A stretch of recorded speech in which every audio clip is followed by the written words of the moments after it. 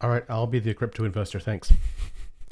Well, I think our missing co-host owns a little bit of Bitcoin, but it is more of a dabbling fantasy. A couple $100. He is morally corrupt. Well, yeah. I mean, he's young, so he's a millennial, and they're destroying the world. And because he isn't here, we can talk bad about him. But welcome to the Practical Operations Podcast. I'm Brendan Diesendorf. I'm Ken Mink. And I'm Jack Neely. We are here to talk about the practical side of operations work. This week, we're talking about the fact that, well, another year has come and gone. 2021, I hardly knew you. Good riddance. Oh, please go away and don't come back. Are you interested in promoting practical experience in the operations, DevOps, and SRE spaces?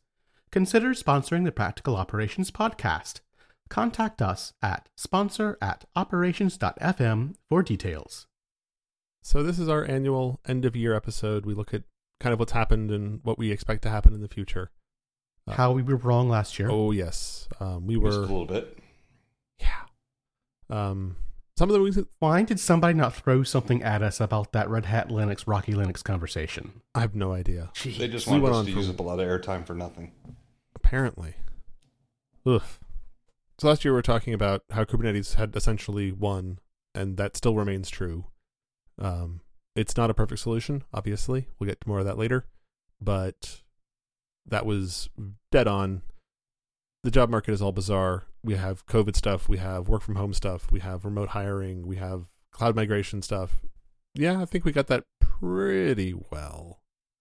But yeah, the Rocky Linux conversation, we talked for like 25 minutes about an RPM-based distribution that none of us have used and has not come Or up will with I was one. about to say, and who's used it now? Nope. Yeah, me either. Does Amazon Linux count? Nope. Yeah, I don't Between see... Kubernetes and Docker, distributions don't matter anymore to the same degree that they did. I mean, I run Ubuntu at home, and my work machine is Ubuntu-based, but by and large, that's a personal preference. The things we do at work, we used to maintain fleets of machines, and it was really important that you had consistent build systems, consistent packaging systems, and consistent, vulnerability scanners that worked on your flavor. And now it's all in Docker. It's all in Kubernetes. Now you have a consistent CI/CD system, and you just roll through the Docker images. Yeah, I wish we had all the fancy tools and stuff. We don't, but we still don't care because we have enough of them that they're still cattle. We little more effort than most, but we can still. Oh, we just need the latest to spin it up.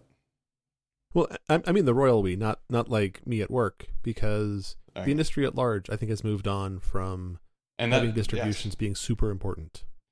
I can't remember the last distro conversation I had with anybody other than, well, what do you use at your desktop at home? Never about work, just personal preference for what you like at home. And it's not like we don't still need them. I mean, having Alpine-based Docker images are really super handy. But it's the fact that, yeah, it's super handy. We've also got Ubuntu Docker images, Debian Docker images, Amazon Linux Docker images, and everything in between. It's really funny. I don't know, a couple weeks ago, I was working with a coworker on something, and an old Docker file of mine came up. And they're like, you're using apt here, and you're using RPM install here. What's going on? And I'm like, oh, it's a multi-stage build. So like halfway through the image, you see where it says, import from whatever. It's because the first set of it was in an apt-based thing, and the second set of it was an RPM-based thing, and it's fine. And, you build an image, you copy the things off of it you want, and then you build another image, and you keep on going. It's we play both kinds of music here. Country At the and same Western. time. And that's a joke that the younger listeners will have to ask their parents about. But no, you're absolutely correct. The wars are over, and it's not that anybody won, it's now nobody cares. Well, that's the way of a lot of these things. People get really passionate about specific implementation details, and then the world moves on. And it's like, yeah, I mean, I guess that matters, but you spend a lot of time, tilting at windmills that now don't exist. No, not everything. VM is still VM or Vim rules. Emacs rules. It's just the way it is. So later this year, not today, but later this year, we'll be doing an episode on remote VS Code IDE stuff. Jared's been playing with it. AKA Editor Holy Wars. There Yeah, you go. but- That's Jared's been playing with it. I've been playing with it. My motivation was to be able to get the environment off of my desktop onto my iPad without having to do really bad things, and it's actually easier than I thought it would be. So we'll get there later in the year. That's coming. Other interesting things. Back to our prognostications from last year. I don't know about you guys, but my coworkers, the quality of video conferencing and the etiquette of muting has gotten dramatically better. Oh, absolutely. And it's not just with coworkers, with vendors. Unfortunately, running Linux as a desktop, I don't get to take advantage of the virtual backgrounding in them. But anybody else does. And that's, companies have now branded their backgrounds. And, you go on a conference call, everybody's got the same background. And they know how to mute, and they have a good connection, they have good etiquette. It is so improved. The biggest thing I've seen is folks know how to mute, and I'm not asking people or wishing somebody was staying muted. As far as the next step in that of, having a decent headset or a pair of Apple earphones, which are miles far and beyond better the microphone in your laptop, that quite hasn't caught on, but at least people mute. Yeah. Well, also Zoom and Google conferencing and all the other platforms I use, they're doing a better job at background noise suppression. So even when two people are trying to talk and neither are muted because they're both having like a live conversation, there's less echo and kind of nasty artifact. It's generally getting better. They're doing better, but if you're using Linux as your laptop OS, it's still a crapshoot on what the video conference app will choose as its microphone and head and speakers, no matter what it tells you. Yes, Well, I'm pointing last at year you, was the year of Teams. Linux on the desktop. Well, yes, and yes, I'm pointing at Teams as the biggest culprit on that. Of you launch it in Linux and it's rolling the dice of what it chooses as its in and out, and sometimes even what it says it's chosen, it has not actually chosen, which is even more fun. But that's a whole. I mean, it's a Microsoft product on Linux. What do you expect? Audio in Linux, still the worst. But overall, yes, the quality of everything has improved with the work from home video. So looking back on this last year, there's been a lot of Train wrecks? well, yes, really staggeringly bad, just craziness. The most recent one, of course, is Log4Shell, the Log4j JNDI LDAP exploit that apparently has been in the code base for like 8 years now. Hey. And that just keeps on giving. somebody discovered in the end of November, that essentially a properly formatted string sent to the logging library would cause the logging library to go look up a server, download code from that server, deserialize that code, and then execute it as the user of the process. And you didn't have to have an open port. You didn't have to have all those things. All the server needed that was running the code was to have the ability to reach out to the internet at all. Through a proxy? Sure. Direct internet? Sure. Whatever. NAT gateway? No problem. And This one hurts so much. This is the worst security issue I have seen. Yeah. And I mean, other than the Solaris bug where you could tell that in as a root through that random port, this is bad. yeah, I mean, part of why it was so bad was it was so trivial to exploit. Put some code on a server somewhere that was accessible to the world, and then set your user agent string in your browser to that server with the right formatting on it, and then go surf the web and watch servers crash or whatever. And folks, if you haven't updated your refrigerator and your toaster, they're probably vulnerable too. Well, that's the problem. Yeah, that's the There's- real scary part is how prevalent Log4j is and how prevalent Java is in all these embedded systems that you have in your house and don't realize. I work for a very large organization, and they got wind of it relatively early in the, like, okay, there's a patch available, we're all going to get working on the patch and rolling it out. And everybody stopped work at a large organization to, you go through, you figure out which parts of infrastructure are vulnerable, and you're going to patch it, and you're going to work weekends, and you're going to work nights, and you're going to get this done because this is the most important thing we can do right now, which is honestly the appropriate response to a vulnerability this size. But we're lucky. We have a security team that on the first day that the patch was available said, here's exactly what you need to do. We've identified the people who have problems to run it. Like, let's get this done. When the second patch came out, because there were companies... like patch 4 or 5 now? I think we're on 4. So when the second patch came out, so 2.15.0 was supposed to fix everything. It had issues. So when 2.16 was released and people were talking about, like, okay, how to roll it out, I saw chatter in various places, companies still trying to figure out, like, are we vulnerable? Like, ooh, that's not so good. But as you mentioned a minute ago, like, I remember there was a really big deal that Blu-ray players ran Java back in the day. Yeah. What embedded devices do you have that run Netflix, that run Java and have an old version of this library on them and are just waiting? And the vendor is either out of business or doesn't care enough, or the person who owns it does not know that they have a device that runs Java. And now, for years, we're going to have this kind of lingering train wreck of a security vulnerability that just sort of pops up occasionally, and, oh, it's Log4j again. Yeah, filter that out the firewall. But one thing that, open source code drives our software ecosystem. I've seen surveys that estimate that most any code base that we write nowadays is about 70% open source components. And there are a lot of Java open source components, Log4j being one of them.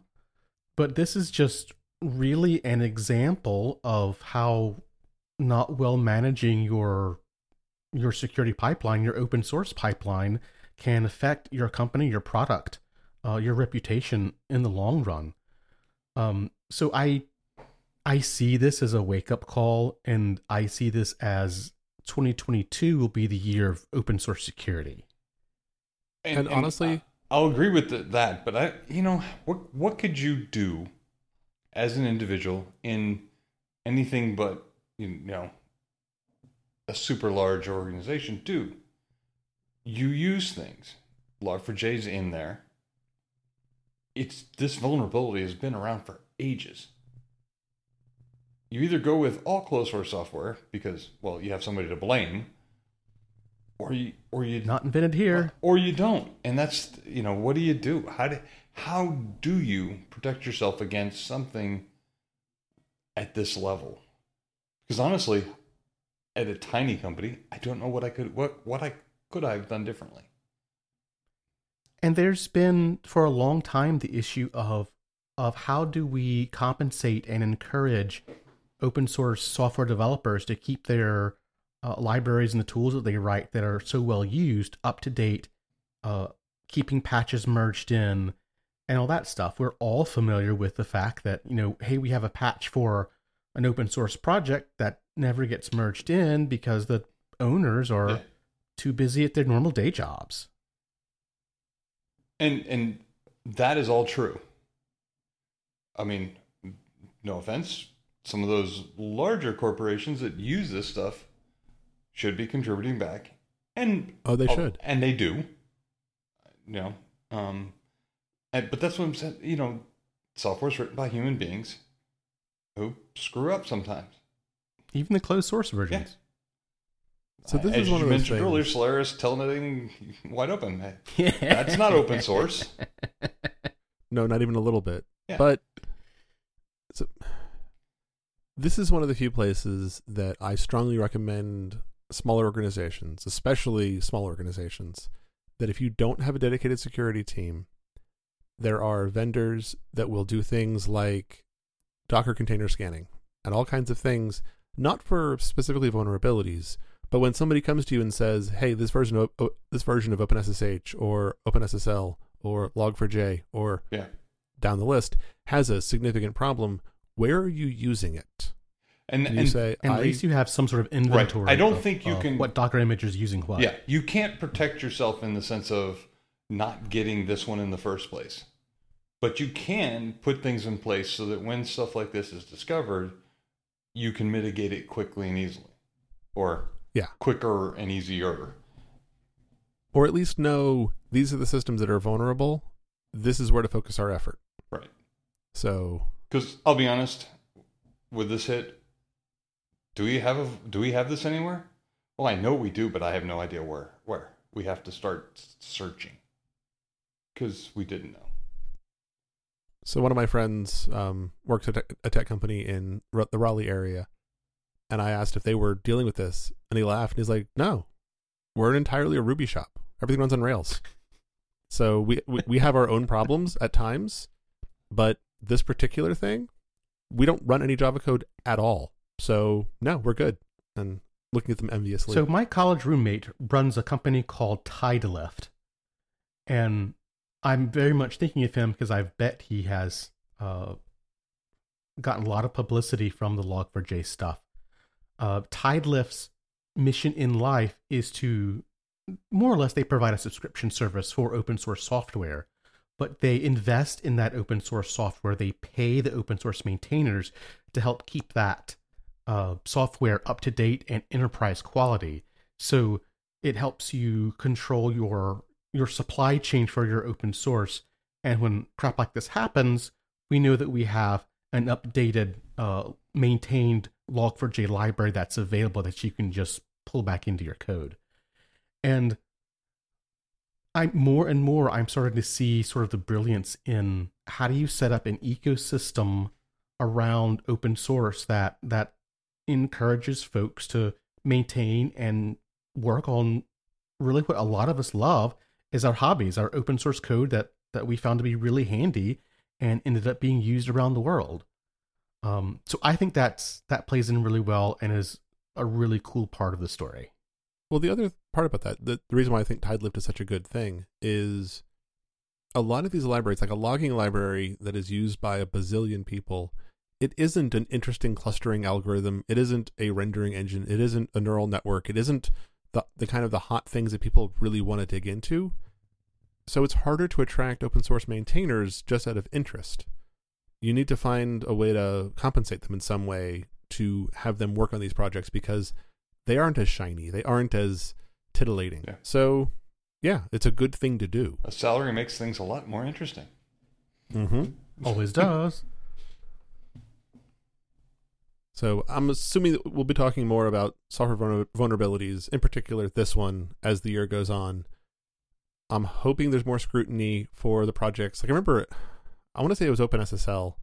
At one point, there were like 2 maintainers somewhere in the world, and they were like both part-time, maintaining essentially the backbone of internet security. And once I think it was Heartbleed was the mitigate or the causal incident there. It's gotten a lot more attention and it's in better hands now. But I think we're going to have a lot more focus this coming year on people looking through libraries, looking for vulnerabilities, looking for places we can get ahead of the ball instead of being reactionary like this. It's utterly terrifying the number of open source projects that we don't know, we know about them, we don't think about them, that are embedded in the distros, that are 1 or 2 people doing it just cause. And everything and if you think relies about, on like, I mean, we brought it before, but LeftPad, the whole somebody in a fit of pique removed an NPM module from the repos, and everything on the internet broke because people had just been embedding this like 4-line piece of like node module. There's lots of things like that out there, and hopefully this encourages, especially the really important ones that are really commonly used, to get more scrutiny. So moving on, last year we had mentioned that Kubernetes has won, and I think they have. I think Kubernetes really has won, and I think the rest of us lost. That's a great way of putting it. Mark Andreessen in 2011 wrote an essay called "Software is Eating the World," And it was essentially positing that everything is going to be software soon. That we're moving in a direction that everything is software, even the things that you don't think are software, like your refrigerator or whatever. It's all moving in that direction. Absolutely. And Yes, your refrigerator is software and vulnerable to Log4j. Yep. But it's also the idea that, oh, well, the tech community is separate from us. It's like, no, the tech community is in everything now. And for better or for worse, I'm not going to mention car companies because their fans are very ardent and I don't want them yelling at me. Please yell at us. We'd like to hear you in the comments. Let us know somebody's out there, please. But also, like, it's not just that software is eating the world. It's that software engineering, the software engineering methodologies are eating the world, especially the workplace. And by what I mean that Kubernetes has won but we lost is Kubernetes has given us an amazingly centralized framework that we all can rely on, that we can talk to other companies and we can share knowledge and we can build APIs and do all these things on and have a really great way to run applications. And it was written by and for software engineers. Yeah. And it's only software engineers, because it hides all the stuff we care about. Yes. And in many ways, it's the open source version of the cloud. We no longer have to code for the Google Cloud Platform or Azure or AWS, deal with US East 1 again. And again, We write for Kubernetes. And we design for that ecosystem. And it doesn't matter really where we go. You can it run still it works. anywhere. It's cloud agnostic. it also makes it easy for picking up a vendored piece of software to say, hey, I don't want to write a Docker container scanner. I will pay a vendor. And they give you the pieces you need, and it deploys itself into your Kubernetes cluster, and now you have that software. And it's great. But it assumes at a base level that everybody is a software engineer that really enjoys tinkering on Go code projects and in APIs. And that is not a safe assumption. And it's moving so much behind these inscrutable APIs and these kind of ridiculous ways of handling things. And it's like, but there's more of this field than just software engineering, but it's taking over. We run at my work a framework application environment that was written in-house to allow the traders to implement models with a level of abstraction that they can do it on their own, and that ends up deploying them as a container in a Kubernetes cluster. They don't even know that's what's taking place. They just know that they write their stuff, they run the CI/CD pipeline, and when it's all done, there's a URL where they can see the output of their code. And it's terrifying what then is hidden from everybody involved. And don't get me wrong, I really like Kubernetes, but there is stuff under the covers that just disappears from view. And some of it is downright terrifying. You don't know what libraries are in there. Yeah, they can scan, but you got to do that. We got everything collapsed in the pipeline because people were using latest. And one of the pieces had a major release update, and everything exploded.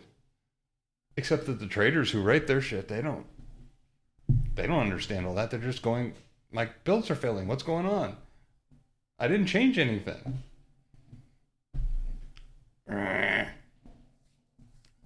Ouch.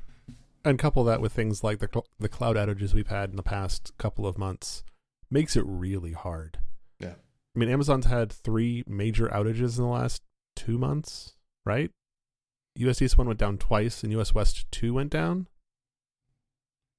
And when US East goes down, Everybody laughs because it's US East 1. I'm sorry, we run everything in EU West 1, and so much of our stuff fails because a lot of back-end stuff flows through US East 1, even though they don't tell you. Yeah. Yeah, like Amazon Remember, tells us all folks, to Virginia is for lovers. Ohio is for reliability. Amazon has all these white papers about you should never do anything in single region and single zone and all these things, and you should be. And it's some of their services are funneled entirely through, like, there's one rack in US East 1 that everything in Amazon runs on, or touches at least once on its way through, and that's not so good. Other outages, like PagerDuty was down, I don't know, a couple weeks ago for several hours, and that was really frustrating because we use them as our alerting platform at the moment. And when your alerting platform goes down, how do you alert them that it's down? Well, the alert platform's down when the pager is silent. Yeah. You're doing it wrong. But we've had a number of high-profile cloud outages, and with the shift of the workforce to working from home and the further reliance on the cloud, and all of these things kind of coming together, coupled with Log4j, it's going to be out there. We're going to have more outages. We're going to have more issues and incidents where things are just sort of falling apart for unknown reasons, either being crashed by people who are just having fun being script kiddies or being attacked by, as high as nation states. We're going to have more amusing issues when it comes to hosted platforms and hosted services. And we should be vigilant and aware that the things that we pay for and the things that we assume will always be there may have issues. Yay, business continuity and disaster recovery plans. The fun parts. And that's the thing. It's hard to, what's the solution?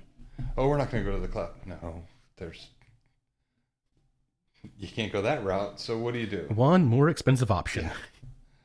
So you could do hybrid cloud. You could do multi-cloud. Oh, wait, no, that makes it worse. Yeah. It's you plan for it rather than plan to try to get around it. Yeah. And my assumption when people start talking about being multi-cloud is trying to approach taking that journey toward being cloud agnostic. And really that's not what people are doing when they're being multi-cloud. They're using a bunch of different vendors, a bunch of different tools that come together to form the product, the code base, the service. Yep. And so now you have dependencies against multiple different regions in AWS. You have dependencies against your monitoring service that's in GCP. You have dependencies against this Cracker Barrel thing that's running in DigitalOcean. And so you don't have less single points of failure. You end up with more and more of them. And so part of my assumption was that thinking about a multi-cloud strategy was thinking about DR and business continuity in the event that you are looking at US East 1. It's like, we have to move. It is, I'm sitting here going, what do you say about that? How do you argue against setting yourself up for it? And unfortunately, you can't. That's just it is the way of the world right now that, software as a service has taken hold, and you outsource or you subscribe to so many things now that are mission critical or baked into your application. And very much. And I think that's what we need to realize is, when you buy into AWS, you buy into their reliability, their disaster recovery model, right, which no one's is perfect, but the real answer there is taking advantage of the recovery model that you're already paying for, rather than trying to figure out, how to also duplicate everything in a different cloud provider. And but that's the thing is, when you get into AWS, the solution to that is multi-region, except that the price of trying to do that is astronomical. They make and then they start selling you consultants and they make it really expensive to move data around, especially out of the cloud to another cloud or anywhere else, because that's part of how they lock you into their thing. But it also, they have to pay transit somewhere because they have transit costs. So, yeah. We are not near as resilient as we would like to be. Well, you're not as purely resilient as we like to think we are, as we tell each other we are. And so maybe that's it. Maybe And- I'm doing it eyes open more than with blinders, but it's because of cost. We have made the business decision that running multi-region is more expensive than the downtime. And so we don't. And I think we've all made that decision. And that's perfectly valid. I mean, US East 1 went down, but how long did it take to be restored? Is that downtime more or less expensive than moving and standing up your services in a different region? And in that one, it was definitely less. I mean, Exactly. one, it also hit us after hours our time. when you care a lot less. Yeah. And I gotta admit, it's really nice that we're not on call after hours because, It's really nice not to have customers. well, then there's that. We don't have customers.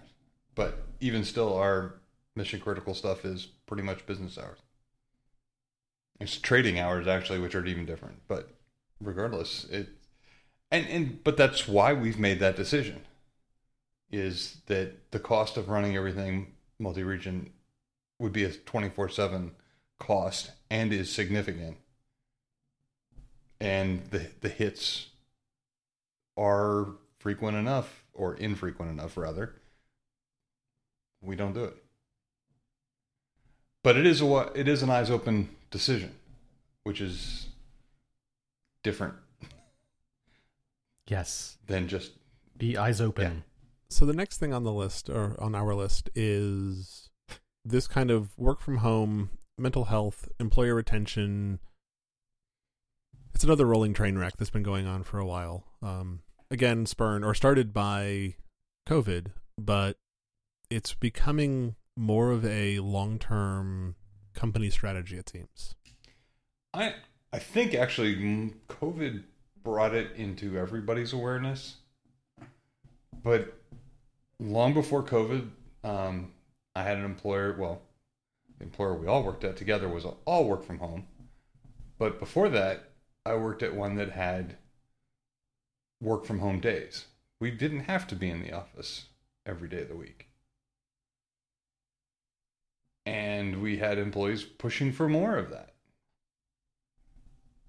So, and that was now 10 years ago.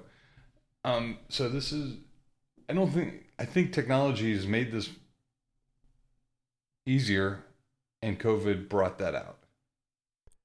Yeah, 7 years ago when I started my first full-time work-from-home job that my boss lived many states away from me, people looked at me like it was crazy. Like, hey, and you can work from home and it's not like a scam telemarketing job. It's like actually a real exactly. job.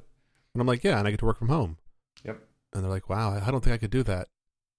And now that we've been kind of forced to, a lot of people are going, this is less bad than I thought. But there are significant costs. This is actually preferable. Well, in some ways. There are a lot of costs from working from home that people don't take into account, and especially the mental health challenges of Absolutely. never leaving your house, never seeing other people in person, not being forced to take a shower every morning before you go to work, kind of thing. It can be really draining if you're not aware that these things are happening. Yeah. And it's also really easy for employees to get to burnout because they're like, well, my computer's right here. I may as well just work on it and work on it and work on it. And they put in 90-hour weeks, and that is not healthy or okay. I have yet to... And combined with a great resignation and the ability to work from any company from the back of your house, especially in tech, there's a lot of job movement happening. Yes. And as COVID has driven the demand for more cloud services, there's more and more positions available. So it kind of feeds back on itself as we shift around as more of us, step up for better paying jobs or with better benefits. And I really think that this next coming up year will be sort of dealing with some of the mental health aspects of our new work from home nature and how we sort of recover from what the pandemic has done to us to be safe. Yeah, and one of the other parts of the work from home thing that really bothers me and worries me is marginalized communities have always had more difficulty getting the interview or getting into the thing Yes. or joining the workplace community or being part of office culture or whatever it is. And this just raises the bar even higher. Yeah. A lot of us got started by doing help desk and seeing a lot of people and then going to conferences and meeting a lot of people. And conferences are all now remote. So you don't have the hallway track. You don't have those social and you interactions. go to a conference for the hallway track. I mean, these conferences online are kind of, well, sucky. Yeah. And we, having been in this field for quite a while, don't need that in the same way. But for a lot of folks, especially people in communities that are, again, marginalized or underrepresented in tech, this makes it even harder for them to join this workforce and to succeed here. And that is awful. And it really, really worries me. And I don't know what to do. I don't know what we can do to fix that or to make that better. And that pulls at threads that are very common in our society as a whole. And is something we all need to work on through tech and through our society as a whole.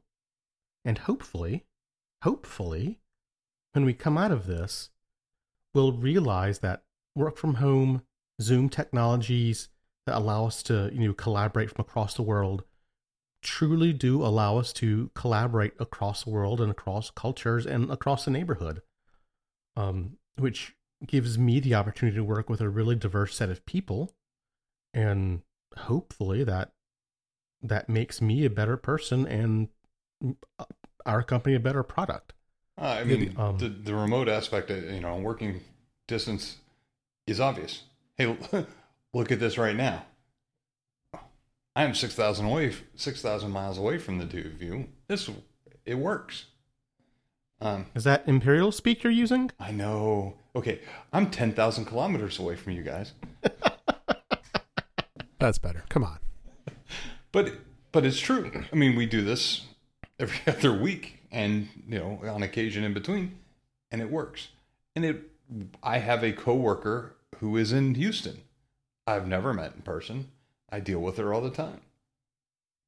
She's a salaried employee of the same company, and it does work. But it also opens up, like now, when you're looking for people, I'm competing against everybody everywhere. Reddit in October of 2020 put out a post saying that they were essentially in the US for remote work, not going to do the segmented or geolocated salary bands or saying, oh, well, if you live in this part of the country, you get paid more. And if you live in, a less expensive part of the country, you get paid less. Reddit said, no, we're going to have everybody get paid essentially the same salary. So if you're a software engineer in San Francisco and you get paid the crazy tech bro money, but you move to Kansas, we're not going to cut your pay. You're going to keep your salary, and that's fine. And part of what that means is that the job market has fundamentally changed so long as remote work stays, because it opens up salary and mobility benefits to people that were never conceivable before. And it also makes it a seller's market. If you are in tech and you want a new job, it is not a difficult thing to go find a new job. It's not. The flip side is, if you're in tech and you have open positions, it is challenging. Oh, yeah. But it's tough, too, because there is so much value. I'm not going in anymore. Numbers are too high. And for me, it's an hour train ride. So, nothing like climbing into an incubation tube for an hour. But the value in the office, the bandwidth of communication, there are no tools out there that even come close to face-to-face in a room with a whiteboard. The flip side is, there's also the other coworkers who come to your desk wanting to chat or with problems or whatever that you can't duck because you're sitting there. I don't disagree At with least you. they see you at your desk and they can queue up rather than just all of them DM you at the same time. There is that. Slack will be the death of us. Oh, yeah. If it keeps working, which is debatable. Well, as a quick aside, I've been working getting an iPad set up as a kind of around the house remote whatever station, and the Slack app on the iPad is just hot garbage. It is so bad. Well, they're using the same code base everywhere, thank you now, and it's not just the iPad. I miss you, IRC. So, Jack, what's this Web 3.0 thing? That's a question I was going to ask you. Good, because I mean, the Web there, 3.0 memes are everywhere. Everybody's talking about this next generation of the web, and it's laughably bad. I mean, it's laughably brilliant. It is brilliant if you're raising money to do it, because it doesn't. I can't figure out what the hell apparently, they're talking if you can say blockchain, everybody will give you money. Yeah, I get the sense that it's the blockchain bros and the NFT bros have all gotten together and said, "Hang on, we can talk about making a utopian future of data sharing and whatever, and make a lot of money doing it." And so they're essentially just trying to go get super rich quickly. And I don't think it has any legs. I really don't. But there's so much ink been spilled now about it that we have to kind of keep an eye on it. But and it's the concept of, instead of the big companies, the FANG companies sort of ruling the internet, you have control over your own data, and those records, those transactions are all, a public ledger. So that puts you in control of your data. You own your data rather than who knows what, some company is doing with the personal data you gave them. That said, that, sounds really awesome and, kind of like the old days of open source, but it's not going to happen. Well, how do you own your data? But the idea of digital ownership, the idea of decentralized financing, and being able to take out loans from a distributed source instead of a bank. There's some interesting tools that are happening there that are really starting to ramp up to see who's going to win this fight, who has the better algorithm, who has the fastest algorithm. But yeah, I'm concerned of the source of hype that's happening here. Well, also, blockchain technology enthusiasts are supporting a technology that is, at its core, morally bankrupt. And if it wasn't before, it's even more so now. Yeah. Algorithms don't have morals? No, let's burn idle electricity to mine they do something. wreck environments. Yeah. So we can get rich and help people sell drugs. Like, okay. And there are other algorithms that are not based on proof of work. There are proof of stake a lot stuff, of them are. But it's, again, if you want a GPU and can't have them, you know where they are. Sorry, I'm just pulling up the Bitcoin price index right now.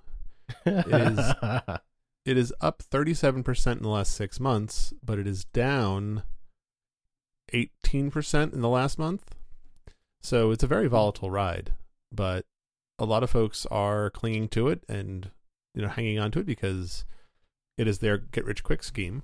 And how many kilotons of coal have they burned in that time? And that's my problem. Simply because somebody somewhere decided it was worth money, and then... Anyway, I am pessimistic on blockchain anything. I am pessimistic on both the technology being viable long-term or on the effects on society being positive. It's just it's a bad one. So, have any of you ever actually looked at the Gartner stuff? No. I'm serious. Like, have any of you ever actually Once looked at the reports? upon a time. If you get your company on the charts, it's really good for your company. 25 years ago, a company I worked at had a subscription, and we could pull up their stuff because we were in a field that it mattered. And I read a few papers, but that was longer than Jared was alive ago. So they published a top 12 strategic technology trends for 2022, and data fabric, cybersecurity mesh, privacy enhancing computation. There's all these things, and it's like, hey, that's Bitcoin right there. It's blockchain. decision intelligence. Cloud native platforms. Do they just have an algorithm that takes buzzwords and matches them up with another one and spits them out? Hyper automation. Holy crap. Yeah, none of this makes any sense, and we'll put a link to the show notes for the humor value of it. Autonomic systems. Yeah. Yeah, I could have written the buzzword generator and That's- produced a better article. But I had to throw it in because as I was doing research for this episode, I came across this, and the Gartner Technology Quadrant thing that comes out every so often is one of those old, like, you hired an MBA to run your tech company, and they are running it by like the playbook of the MBA, whatever, and so they look at the technology quadrant to see what the safe thing to work on is. Here, we have to wow. do this. It's in the top left quadrant. We have to do this. Or top right, whatever it is. Yeah. It doesn't really matter, honestly. But if you're looking for a good laugh, it's a good list to It's a good one. kind of joke your way through. And the last thing on my list is quantum. Google made a big deal about it at their I/O conference this summer.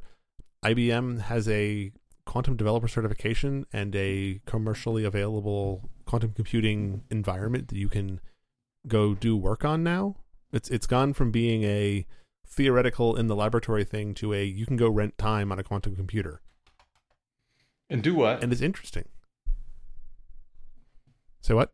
And do what? AWS also has their own as well.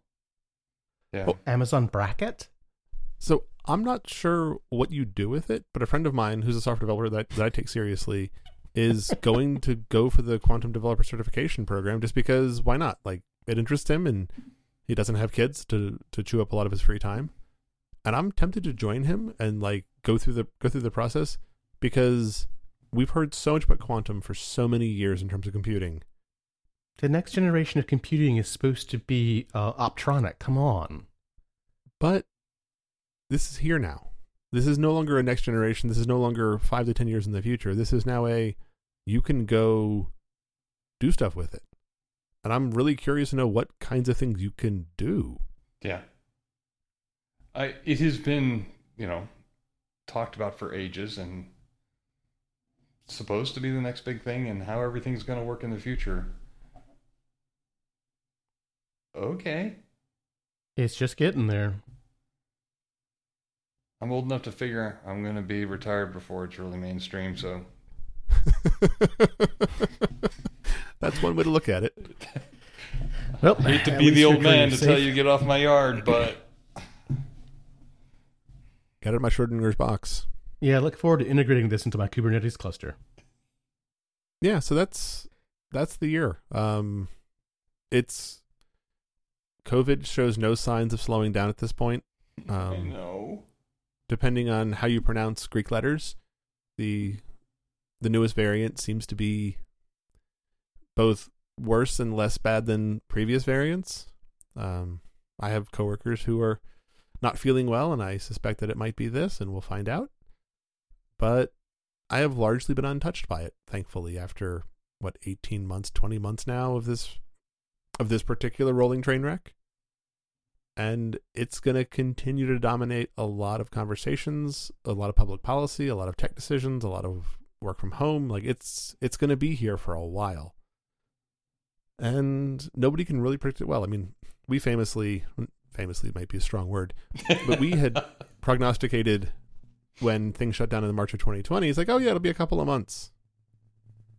Yeah, 12 weeks or so. Sure. 20, It'll be better, by Christmas. 22 months later, 21 months later. Yeah, we're about to celebrate our 1 year in the house here, and we haven't seen Jack. Well, I haven't seen Jack in even longer, but we haven't seen Jack. Hi, I'm right here. I haven't seen anything of Europe yet after being here a year and a half and a year in this house. It's really frustrating and depressing. Yeah.